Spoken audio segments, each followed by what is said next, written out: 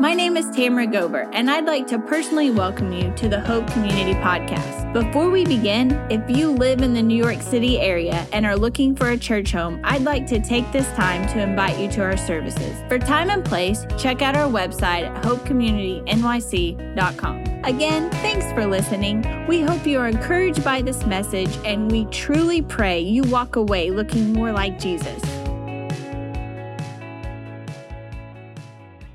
So I was talking to someone not long ago at an event that we were doing in the park. And the people were just kind of blown away whenever they found out that we were a church, right? Because on our stuff, it just says Hope Community NYC. So whenever people walk up and we're like, giving away free hot dogs, or we're giving away free waters, or, free s'mores, like all those things that we give away, they walk up and they're just like, okay, like, who is this? Like, what's going on right now? And so they ask, what is Hope Community? And we have the privilege of saying, well, we're a church in the area. We're just a church in the neighborhood. And I always get someone that goes, you guys are a church? Like they're shocked that we are there doing something. And I'm always like, what's the big deal about that? And I've had more than one person just say, well, I'm not used to churches giving stuff away. I'm more used to churches asking for stuff, like asking for money. Like they're always asking for money. And I've actually talked to several people who, I talk to about church, and they're like, and I'm like, hey, you should come to service. I don't really go to church services. Why not? Well, because all they ever do, anytime I ever go to church, like they always just ask for money. They just want your money. And I'm like, you know what? That's so sad that we kind of have that stigma as a church, that all we do whenever people show up is they think that we just ask for money. And I think, unfortunately, that rings true for a lot of churches, for a lot of things. And it is true. Like if you look on TV, or if you look at some of these other churches, there's a lot of them who get a lot of airplay, who do put a lot of emphasis on money and on giving and all of those kinds of things. And yeah, giving is important. But it's not something that somebody should feel like that you're always wanting is just their money, right? And so I feel really bad that happens. But I also feel really good whenever I can go to that person and say, well, that's not what we do at our church. Like we don't every week just sit here and ask for money. We don't pass an offering plate. Like we don't do any of those things. And I love that you can respond that way. Whenever you invite somebody to church and they say something like, well, all they going to do is ask me for money? You can say, no, we don't really do that at our church. The only time we ever really talk about money is if the scripture leads us there, right? And because that's how we're kind of going through scripture. So I say all that to say, guess what 2 Corinthians chapter 8 and 9 are about? Money. So if you're here today and you're like, all churches ever do is talk about money, I promise we don't. But today we are, all right? So it's very important that we understand what's going on in 2 Corinthians 8 and 9, all right? And here's my aim, all right? This is my aim through our talk today. My aim is to use this passage, okay, to teach about the heart of grace rather than abuse this passage to fulfill a heart of greed. All right? That's what my goal is through this passage. Like, don't worry, I have no agenda here to try and get your money from you. The only thing that I want to do today is preach the heart behind what this scripture is saying and what this passage is saying, because it leads us all to become better followers of Jesus. It helps us to understand more of what it means to live through grace. All right? So my aim is to use this passage to teach about the heart of grace rather than abuse it to fulfill a heart of greed, all right? A lot of people definitely have a beef with the church over money, and it's for good reason. And a lot of people use these chapters and verses within these chapters, and they take scriptures and they take certain verses and they pull them out of the context to try and manipulate people into giving. So that's not what we're going to do here today. I'm acknowledging that happens, but that is not something that we're going to do today. Again, we're going to get at the heart of this, because what the purpose of this verse is it so that a kingdom can be furthered, not so that a personal agenda can be furthered, all right? And they use these passages to kind of store up treasures on earth rather than treasures in heaven, and they truly grieve the heart of God whenever you see people use these passages to try and manipulate people into giving, all right? And 1 Timothy says, those people have wandered from the faith, as we read earlier. Let's look at it one more time. It says, but people who long to be rich, and churches can fall into this, pastors can fall into this, preachers can fall into this. People who long to be rich fall into temptation and are trapped by many foolish and harmful desires that plunge them into ruin and destruction. For the love of money, and you've heard people say the root of all evil is money. It's not, it's the love of money. For the love of money is the root of all kinds of evil. And some people craving money, and I've seen it time and time again in churches, have wandered from the true faith and pierced themselves with many sorrows. That's important that church leaders understand that. That church leaders understand that money can actually cause you to become opposite and an enemy of the gospel rather than money serving the gospel. And we've got to be really, really careful about that, all right? The heart behind Paul's words in 2 Corinthians 8 and 9, his main concern, if you read this in context, his main concern is not the budget, right? It's not the budget that his church is about. It's not his own wealth. His main concern is still in context with the previous chapters that we've mentioned. And that is the fruition of genuine grace. The fruition of genuine grace in the lives of the Corinthian believers. He wants to see grace lived out. And that's why he goes into talking about these things. And so one of the ways you can tell that someone is marked by grace is their desire and practice of giving. It's what they do with what they have. And that's why I've entitled the message today, Giving, an Expression of Grace. That's what giving is. It's an expression of grace. So to give some context for our look into these chapters, when we were in 1 Corinthians, Paul made mention of a special offering that he was taking up for the believers in Jerusalem, all right? So Paul right now, if you, I don't know if you can picture the map, but Jerusalem, and then you've got all the way across the sea, you've got like Macedonia and Achaia, and that's where Corinth is. That's modern day Greece. Achaia is modern day Greece. And that's where Corinth is at the moment, all right? And right above Achaia is Macedonia. And so Paul has gone to Macedonia, he's gone to Achaia, and what's going on is there are these believers that are in Jerusalem, okay? And they're all, this is where the Jewish believers were. If you guys remember Pentecost, whenever all these people came to know Christ in Acts chapter 2, like all these people that were still there, there's extreme poverty going on in the church right now, like in Paul's day and time right here. And you're thinking to yourself, hold on a second, why is that the case? Because if I remember back in Acts 2, and if you guys remember, in Acts 2, everyone came to know Christ, right? You got like all these people that came to know Jesus, and you had all these sojourners that came from like all over the area just to be there at Pentecost, and then the Holy Spirit shows up. All these people get saved, where a lot of people ended up staying there. They didn't go back home. They were a part of the church there. And so they didn't have a livelihood there. And so all of a sudden you had all of these Christians. Some of them had some of them didn't have any. And if you guys look in Acts 2, it's a beautiful picture because it says that everyone was in one accord, all hanging out, and they were giving to one another as someone had need. And what they were doing is they were pooling all of their money together. They were giving their money to the church leadership, and they were saying, look, if this person is in need, use this money to help them out. Use this money for them. And it was beautiful because you had all these people in the church taking care of one another. They were in Bible study together. They were listening to the teachers, the apostles, and the teachings of the apostles. And they were all growing in Christ. And you have this beautiful picture. But now, it's not that way anymore. Like this is not very much longer after Pentecost. And now you have like a lot of trouble going on. And you guys remember some stories, in Acts, like Ananias and Sapphira, and how they like dropped dead because they were lying to the Holy Spirit about their offering and everything. And all of a sudden you have what broken people do, and they ruined a perfectly good system because of the sin and the brokenness in their own lives. And so this beautiful thing that was happening, and I know a lot of people will preach and a lot of people will stand up and just go, I think we should go back to Acts chapter 2. That would be great.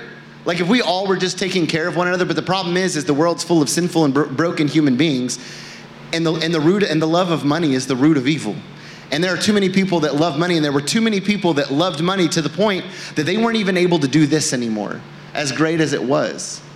And so you had people that were taking advantage of the situation, and so now people were like, well, I can't give my money because it's being misappropriated, it's being misused, not everyone's giving in, and now you just have a big old problem going on. Plus, there was a lot of persecution going on in the church back then. They were being chased for their faith. Remember, they wanted to stamp out Christianity. The Jewish faith wanted to stamp out Christianity. They didn't want Christianity to be around anymore. They killed Jesus. They thought that was going to be done, right? The Romans and the Jews, they all were like, okay, we're just going to get this done. And the Jews were hoping, okay, maybe this whole thing will go away. But it didn't. Then all of a sudden you had these apostles who were like, no, like we're going to go and we're going to start telling people about Christ. And instead of Christianity being stamped out, it started to grow. And so you had people who were chasing after Christians, and who was one of the people that were mainly chasing after them? His name was Saul, aka Paul, who's collecting an offering right now for these people, that he played a part in their lack of resources. And so Paul looks at these people and he's like, man, the church in Jerusalem, they're really suffering. And I played a part in that. And I want to go and I want to see if anybody would be willing. Any of these other Gentile churches that are in Achaia and are in Macedonia, if they'll give. And so he goes to those churches and he basically just presents, hey, we've got some hurting people in Jerusalem. And so we get to look in this scripture today and we get to see what their response was. And in 1 Corinthians, if you guys remember, the church at Corinth was like, we'll give. We'll gladly give. But then some things got awkward between Corinth and Paul. And so the offering kind of took a back seat. Well, now he's going to bring it back up again in 2 Corinthians. And it's cool because since the time past, Macedonia had a chance to take up an offering. And this is really about the heart behind Macedonia's giving. In Macedonia, if you guys remember the churches that are there, you've got the churches like Philippi are in Macedonia, Thessalonica is in Macedonia, and Berea is also in Macedonia. So just to give you some context, these are kind of those churches that are going to give, all right? And so let's check this out, because most of all, we're going to look at one way someone who has been given grace expresses grace in return, all right? How do we express grace in return? Well, this is one of those ways. So let's check out verse 1 through 4 in chapter 8 of 2 Corinthians. And here's what he says. So he's bringing it back up to them. And he says this: we want you to know, brothers, about the grace of God that has been given among the churches of Macedonia. So in other words, he's saying you have got to hear about how the Macedonians are responding to the grace of God in their own lives. Like they've been shown grace. Listen, Corinth, you need to hear about what they're doing, about how they're responding to the grace that they've been shown. He says in verse 2, for in a severe test of affliction, their abundance of joy and their extreme poverty have overflowed into a wealth of generosity on their part. For they gave according to their means, in other words, what they could afford, as I can testify, and beyond their means, in other words, what they couldn't afford, of their own accord. So nobody told them how much to give, begging us earnestly for the favor of taking part in the relief of the saints. This is a beautiful picture of the transformation that happens whenever you experience the grace of God in your own life. Because none of what I just read makes sense to me in my brain aside from grace. The fact that you have a church right here, like these churches in Macedonia, they've all been radically saved, and the grace that God has given them resulted in a joy of such abundance that mixed with affliction and extreme poverty still produced a wealth of generosity. It's not like Paul goes to Macedonia and he's like, hey, I got these people in Jerusalem, they're in extreme poverty, and Macedonia is over here just laid back, right? with their mind on their money and their money on their mind, right? Like they're not rich. Like they don't have everything, okay? And in fact, what they're experiencing is extreme affliction. Like you have these believers in Macedonia and everyone is going at them because they have become Christians. And they're hated and they're experiencing persecution. And here they are sitting in that. And on top of that, they're also extremely impoverished. Yet when Paul shows up and he tells them about the believers in Jerusalem, that poverty and affliction don't even bother them. Why? Because of the joy that they have in Christ.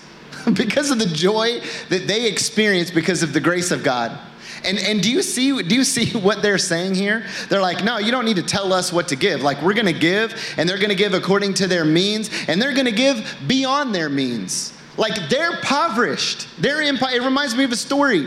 If you guys remember in the Gospels, whenever Jesus is standing there, and he's standing next to the treasury, and all of a sudden, all these people are coming in. He's got his disciples there. All these people are coming in, and they're all giving, like all these rich people are giving. And then there's this woman that shows up, and she gives what's the equivalent of about 2 pennies. And Jesus looks at that woman and says, there's the greater gift right there.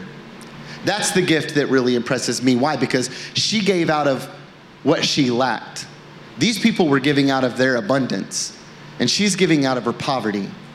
That's the greater gift. That's what's going on. That's what's amazing is they're giving not what they can afford, but they're giving beyond what they can afford, beyond their means, and they're doing it of their own accord. Nobody walked up to them and said, "Hey, you need to be giving this much money. You need to try to stretch yourself." Nobody had to tell them that. Because of the grace that God had shown them and the need that they saw in some brothers and sisters in Christ, they were like, and you can almost, this is what they said in verse 4, begging us earnestly for the favor of taking part in the relief of the saints. Begging us earnestly. Like you almost see like Paul going, no. Like, come on. Like you guys don't have much. Well, please don't do this because you guys you can't afford to, and it's almost like the church in Macedonia was like, no, like let us do what we want to do, because it literally says begging us earnestly for the favor. You're doing us a favor by allowing us to participate in helping our brothers and sisters in need when they're in need themselves, for the favor of taking part in the relief of the saints. How beautiful is it whenever we can take part in relieving our brothers and sisters in Christ from burdens that are weighing them down so heavily. The joy that comes from helping our brothers and sisters in Christ who are so burdened by things. It's such a joy to be able to take part in that. And that is just such a beautiful picture of the transforming grace of God. Verse 6 and 7, here's what he says. He says, accordingly, we urged Titus that as he had started, so he should complete among you this act of grace. So he's like, we're gonna let, he started the whole giving thing, so we're gonna let you complete it. Let him complete it. And he says this, but as you excel in everything, let me explain this real quick. If you guys remember back in 1 Corinthians, what were they really, really good at? Spiritual gifts. Remember that? We talked all about spiritual gifts whenever we were in 1 Corinthians. What were they really, really bad at? Unity. Like they just fought and they bragged about the spiritual gifts that they had, and it was chaotic. Like Paul is like, you guys are messed up, right? And so he writes them the whole letter and everything, but they were really, really good at spiritual gifts. And even in 1 Corinthians, even though he was upset with them about some things, he still admonished them in their spiritual gifts. He's like, no, there's no doubt that you guys are gifted spiritually. And there's no doubt that you guys have some really amazing giftedness, like that the Spirit has given you. But this is what he says. But as you excel in everything, in faith, in speech, in knowledge, in all earnestness, he's talking about spiritual gifts, and in our love for you, listen to what he says this. See that you excel in this act of grace also. So what are our spiritual gifts? They're acts of grace. Like whenever we have been given grace, and we have been indwelt with the Holy Spirit, we have the fruits of the Spirit that come out of our lives, and those are all acts of grace. Like this is what we're doing in response to grace. And he's like, but not only are those things acts of grace, not only do you need to excel in those acts of grace, he's saying, see to it that you excel in this act of grace of giving also. And it's funny because in our own lives, I'll just use myself, I don't really need a pointed reminder to get better at my spiritual gifts. Like, I'm proud of my spiritual gifts. Like, right? It's so much so that you can almost become too proud, so you have to be like really careful of like what your spiritual gifts are. But no, I don't know very many people that are like hiding their spiritual gifts. Like, that's something that you want to get better at, are those kinds of things. But it's funny that we needed a pointed reminder, though, to excel in the act of the grace of giving. But we do. And I know that I do. I need a reminder in that. And so I'm glad that Paul wrote this. I'm glad that I have this reminder to excel in that gift of grace as well. And in verse 8, he says this, I say this not as a command, but to prove by the earnestness of others that your love also is genuine. This is going to step on some toes. Certainly took a hammer to mine, all right? Because are you catching what he's saying right here? Like, I preached a message one time, and it was the scripture where Jesus says, if you love me, you'll keep my, do you guys know what the rest of that is? Commands, all right? If you love me, you'll keep my commands. And so I challenged the church. I told everybody to raise their hand. Hey, if you love God in here, raise your hand. Everybody was like, we love God, right? I mean, nobody's like, well, I don't. But yeah, like, they're like, yeah, we love God. And then, man, we looked at that scripture that says, if you love me, you'll keep my commands. And then I had everybody take an assessment of how well they were keeping Jesus' commands. And then I had them take a realistic look into how much they really loved God. And that's a pretty convicting thing. I got a letter in my mailbox that said, don't ever do that again. Like, seriously, like somebody like wrote me hate mail for that message. True story. There's a chance you're going to write me hate mail. Because did you guys catch this? I say this not as a command, but to prove by the earnestness of others that your love also is genuine. What does that mean? That means what he's saying here is if you love God and you love people, the genuineness of your love for people will be shown in your giving. In your giving for other people. It's write me a letter later. I don't know. All right? But I could ask everybody in here, how many in here love people? Everybody's going to be like, I love people. People are my favorite. Take an assessment of that. How much do you really love people? How genuine is that love that you have for people? Because the Macedonians showed the earnestness. They showed the eagerness, and they showed their love for people by their actions and by how they gave. Now, we're going to move to verse 9. Not chapter 9 yet. Move to verse 9 because this is probably perhaps the most important verse in these entire two chapters. Because it explains what should be the true motivation behind giving. Your motivation behind giving is not because I stood up here today and I preached on giving. Okay? That should not be your motivation for giving. We all have there's a greater motivation behind why the Macedonians gave and why we should give as well. And it's not a command, it's not from coercion, but it's out of response to the grace that we've been shown. Look at this verse. Verse 9, for you know the grace of our Lord Jesus Christ, that though he was rich, yet for your sake he became poor, so that you, by his poverty, might become rich. We know Jesus was rich, but there's no way to calculate how rich that he really was. John gives us an idea in Revelation as he speaks about this celestial city where he dwelt and where he rules. We know the streets are paved with gold and the walls are built with jasper. We know there are gates of pearl, streams of crystal, and a great white throne. We know his servants are comprised of countless hosts of angels who rush to do his will at a single word. We know he is crowned with many crowns and that he owns the cattle on 1,000 hills, but we haven't even scratched the surface of his wealth. We haven't even scratched the surface of his richness, and yet he left the throne for a womb. He left the throne for a feeding trough. And we know he was poor. We don't exactly know how poor that he was. We know that foxes and birds had homes, but he didn't have a place to lay his head. Can you imagine going from this to this?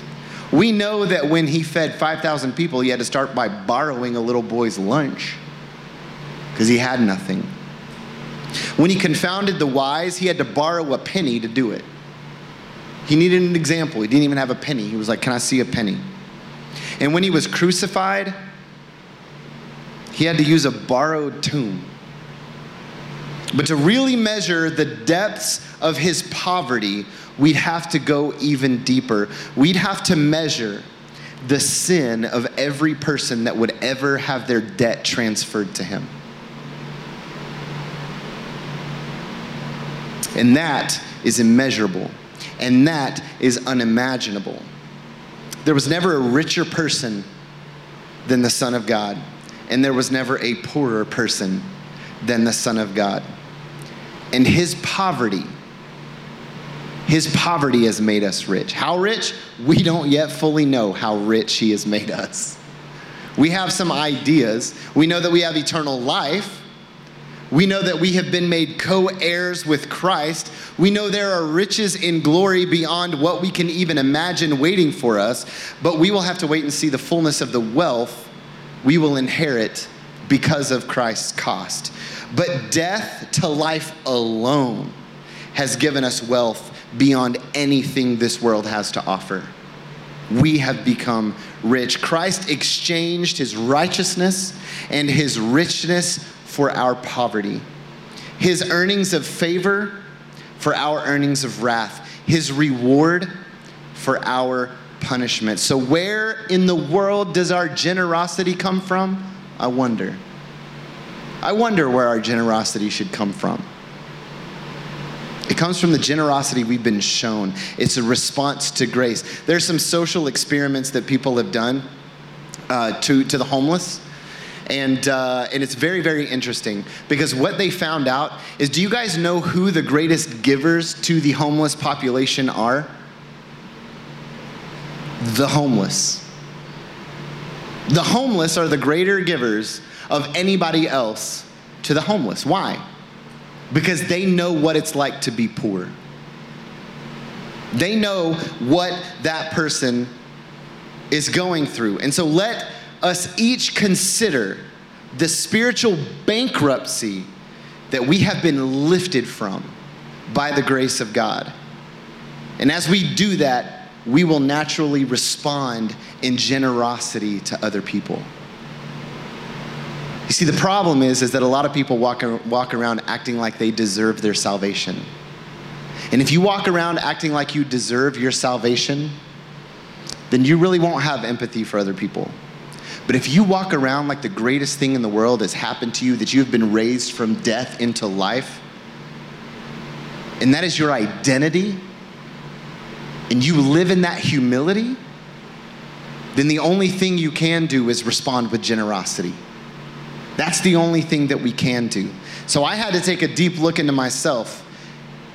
How much do I act like I deserve grace? How much do I act like that I deserve salvation? And I measure that by how well I'm doing in my generosity.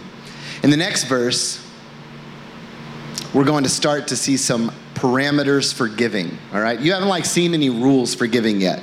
There hasn't been any kind of rules. So he's about to give them kind of a rule or a parameter necessarily, but it's not because he's afraid that people aren't going to give, right? That's why a lot of people give rules. They're like, I think you should give this much, because they're afraid people aren't going to give. The reason that he's giving parameters here is so that they don't give too much. He needs to scale them back. That's what he says right here in 12 through 14. Check this out. It says, for if the readiness is there, it is acceptable according to what a person has. All right? So give according to, it's acceptable to give according to what a person has, not according to what he does not have. For I do not mean that others should be eased and you burdened, but that as a matter of fairness, your abundance and at the present time should supply their need, so that their abundance may supply your need, that there may be fairness. Grace causes us to do some crazy things. What crazy things has grace asked you to do? One of the crazy things that Grace has asked me to do is move to New York City. Who in their right mind moves to New York City? Right? Like, seriously, it's the hardest place to live. Like, there's got to be something that, like, kind of draws you to New York City. And for me, it was grace. It was the grace that I'd been shown. It was the lack of grace in the majority of every person's life in this city that caused me to want to move here and want to live here. Grace causes us to do some crazy, crazy things, but it also causes us to do some crazy things in the department of generosity. And Paul makes sure to tell them not to give to the point that their ease brings you a burden too large to carry, all right? So in other words, he's like, I really think if you were like, Paul, should I take out a loan to help someone else who is in poverty? He would say, you probably need to pray about that. And then if you were like, should I take out a loan that I'll never be able to repay? Paul right here is saying, probably not. Like, I wouldn't do that. Like, probably not the smartest thing, right? But sometimes we got to scale Christians back because they're like, man, out of the grace that I've been shown, they'll do some crazy things. So he's like, don't get too crazy, all right? Isn't that kind of funny? Like, what church is ever like, give, but be careful, don't give too much, right? Like, who preaches that message? Well, Paul does right here. He says, if you look, we're going to, in the rest of the chapter, he talks about, and we're going to skip ahead, but in the rest of the chapter, he talks about how to have some accountability with the money. He's like, I'm going to send some people, and they're not going to be alone. And so he's going to give some accountability to that. And that's something that's very, very important, for churches and everything, is to understand that it should never just be the pastor alone that has access to the finances and nobody else has access to the finances. That's a very dangerous place to be in. I was talking just the other day to a pastor, and he was confessing some things. And one of those things that he was confessing is that he had taken some funds from the church to fund vacations. And that's kind of a big deal, right? And you think to yourself, like, how could that happen? It happens more than you think it does. Because the love of money is very tempting. And it's the root of evil. And so I love the parameters that Paul sets in the rest of the chapter, because he's like, I'm not just going to send one person alone. There's going to be some accountability there. And it's not just me that has access to our finances here at the church. Whenever Mike was here, he had access. When Trevor gets here, he's going to have access. My wife has access to the funds. If any, I'll be as openly honest to say that if anybody in this room ever wants to be like, Gregg, I just want to help hold you accountable. Can you show me the bank statement? I'll be like, okay, like, I'll show you. Like, we got nothing to hide here. Like, where our money goes, man, it's all for the glory of God. Trust me right now, I fear God way too much to go spending money on myself, all right, for this. But I am going to say that I'm not above temptation. Like, I'm not above, like, if I'm the only one that like, what happens whenever that starts to kind of creep in and then slowly something, I pay for something, a little bit and try to justify it. And then all of a sudden it leads to, like, I'm not saying that I'm above any of that. So I've got to put parameters in place on finances, even within our own church. And I love that I have accountability from you guys. And I love that I have accountability from my wife and others that are here. But that's kind of what he talks about there. It's very, very, very, very important. But we're going to jump to chapter 9. And we're going to look at just a few more ways that giving by grace manifests itself, all right? If you look in verse 5 of chapter 9, I'll have it on the screen for you right here. He says this, so I thought it necessary to urge the brothers to go on ahead to you and arrange in advance for the gift you have promised, so that it may be ready as a willing gift, not as an exaction. And if you're like me and you read that verse, you go, what does exaction mean? Anybody in the room, or everybody smarter than me? Okay, I had to go to the dictionary. I was like, what is that? The word exaction, that's translated exaction here, that Greek word means to exploit or to take advantage of someone by a motivation of greed. To exploit or take advantage of someone by a motivation of greed. Man, do we see that happen.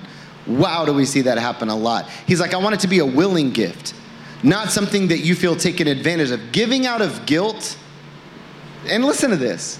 Like giving out of guilt, if you give out of guilt or coercion rather than willingly, it's neither good for the giver nor the receiver, all right? And you're like, yeah, but they got the money. Yeah, but they don't have the blessing of God over it. Like you might have the money, but you don't have the blessing of God over that at all. Like a pastor or a preacher should never be in the business of trying to squeeze money out of people.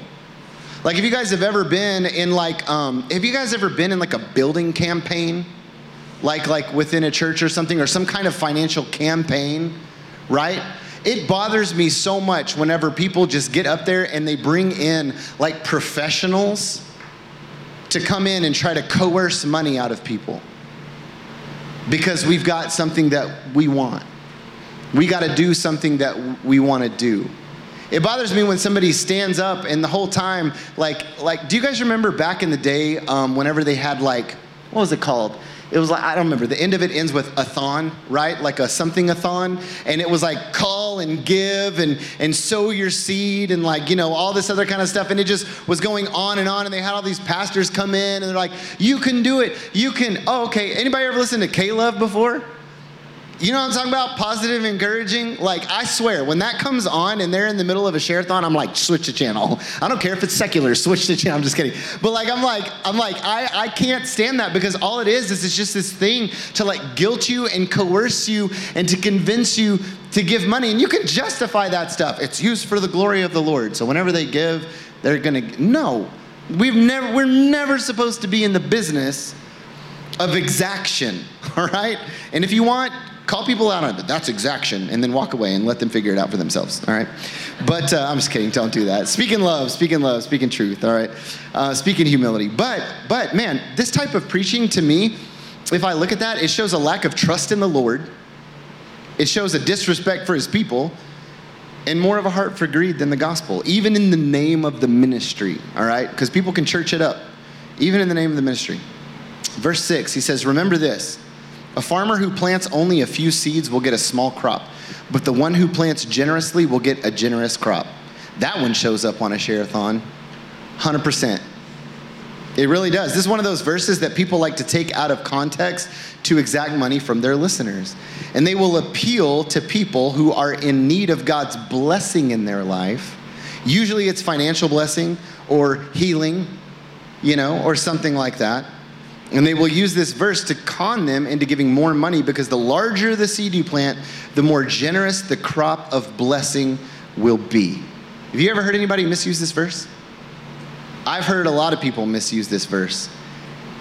And it really kind of, I don't know, like I know that like we can't like be angry about it, but like maybe I'm, you know, like when Jesus flipped over a table, I'd like to think that sometimes I experience like a righteous anger. It's probably not. Like it's probably a sinful anger. But whenever I see people using this verse, or whenever they're like, you need healing in your life, just remember, by his wounds you are healed. I will slap you in the face. Like that is such a misuse of that scripture, because by his wounds we are healed for eternity, all right? Not your leg is gonna be okay. That's not like your knee that hurts. He didn't die so that your knee would get better, all right? He died so that your eternity would be secure. All right, so whenever people use that and they're like, oh, buy it, and they try to, whoa, look, I'm getting fired up. Just need to chill out, okay? Man, but, so what does God mean by this, though, right? Because it does mean something. A farmer who plants only a few, it's like not just a cool story about a farmer, right? If plants a few seeds will get a small crop, but the one who plants, it has to do with giving. But what does he mean? What does God mean? It's actually pretty clear if you'll read the verses before and after. Funny how that works.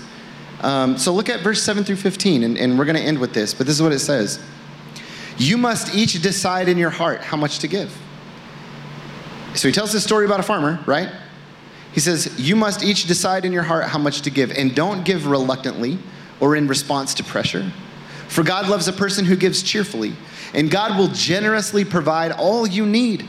Then you will always have everything you need and plenty left over to share with others. As the scriptures say, they share freely and give generously to the poor. Their good deeds will be remembered forever. Look at verse 10. For God is the one who provides seed for the farmer and then bread to eat. In the same way, he will provide and increase your resources and then produce a great harvest of generosity in you.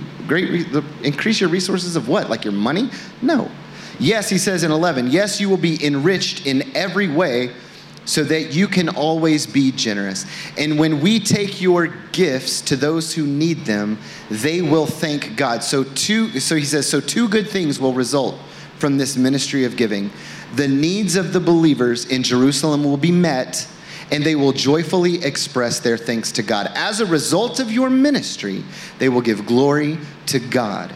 For your generosity to them and to all believers will prove that you are obedient to the good news of Christ. And they will pray for you with deep affection because of the overflowing grace that God has given to you. Thank God for this gift too wonderful for words. So what is this generous crop that you will get from generous planting?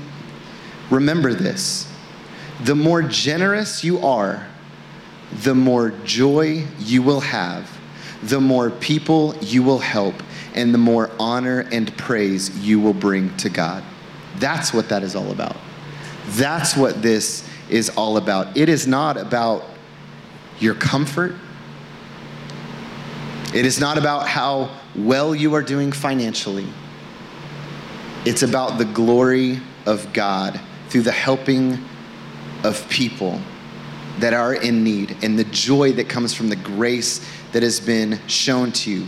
That is a crop of eternal significance and beyond measure.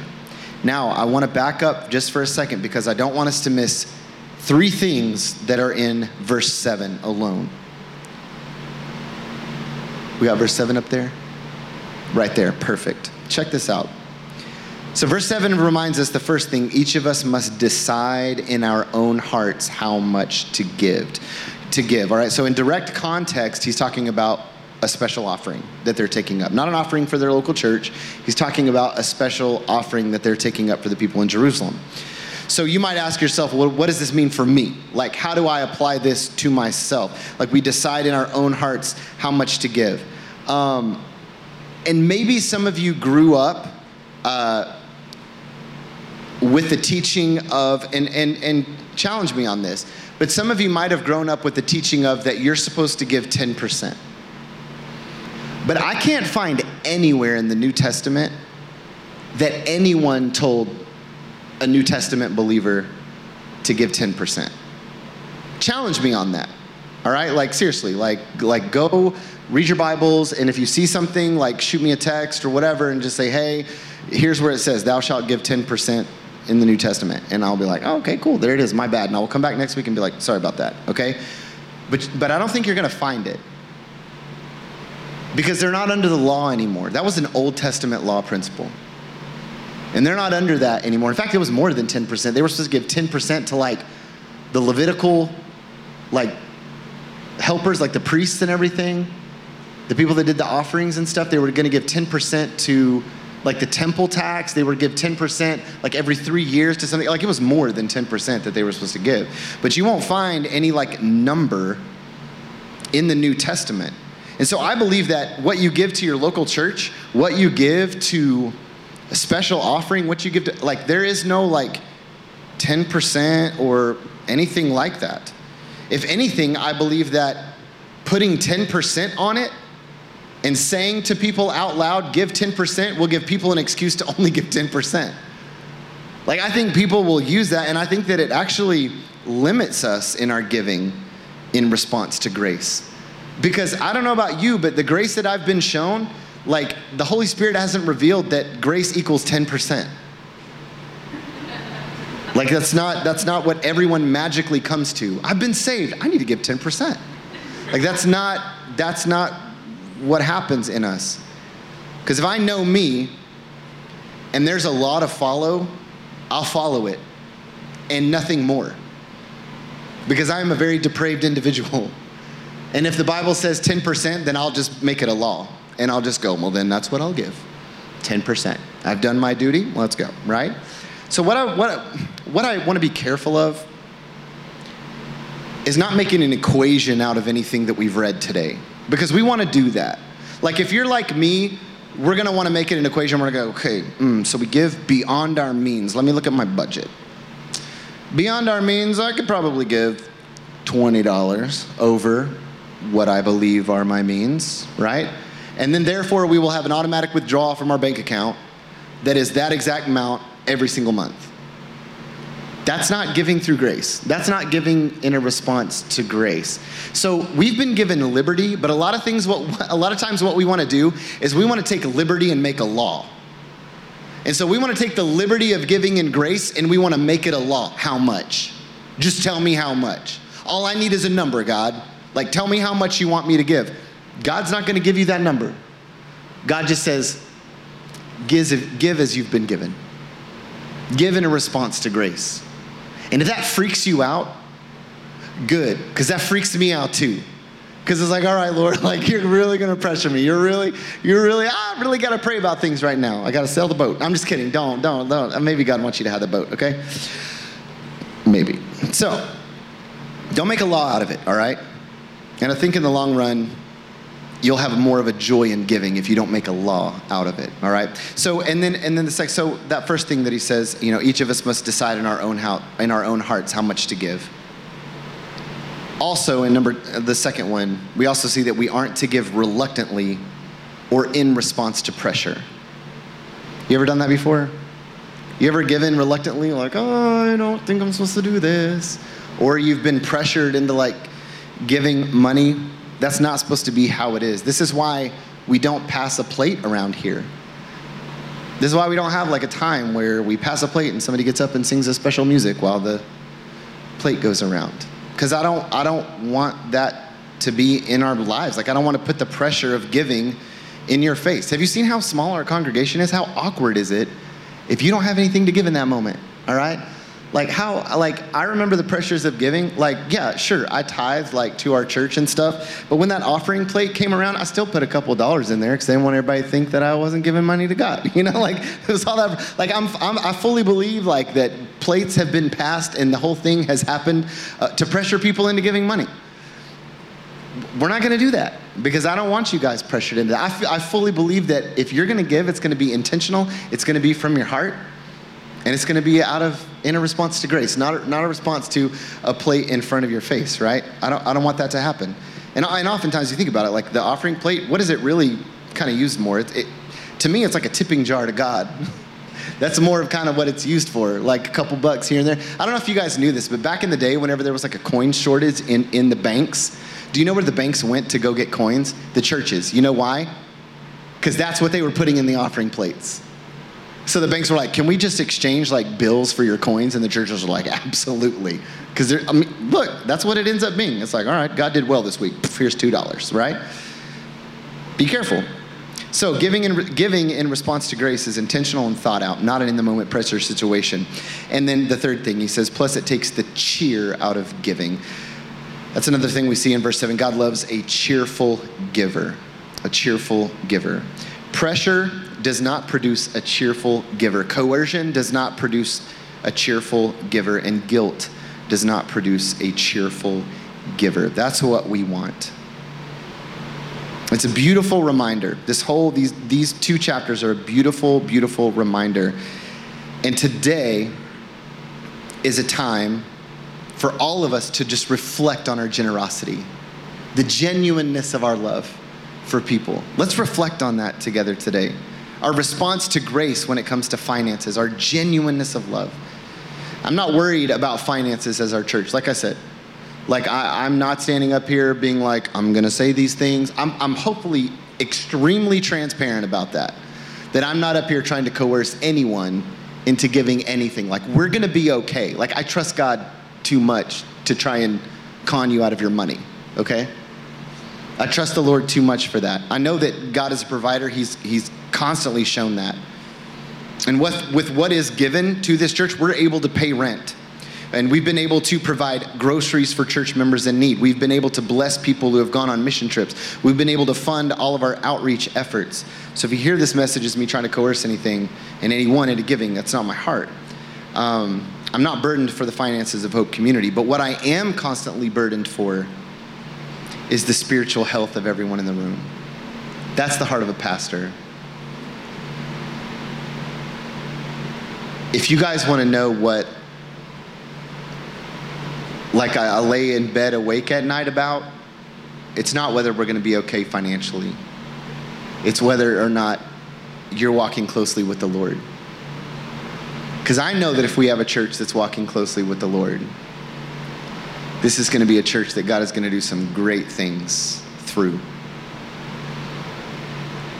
And walking close with the Lord, whether we like it or not, involves our finances. And that's part of it. So I would actually do a disservice to you if I saw chapter 8 and 9 and said, nah, like let's move on to 10, because I don't want to have a talk about money. I would not be pastoring or shepherding you correctly if that was my attitude towards it.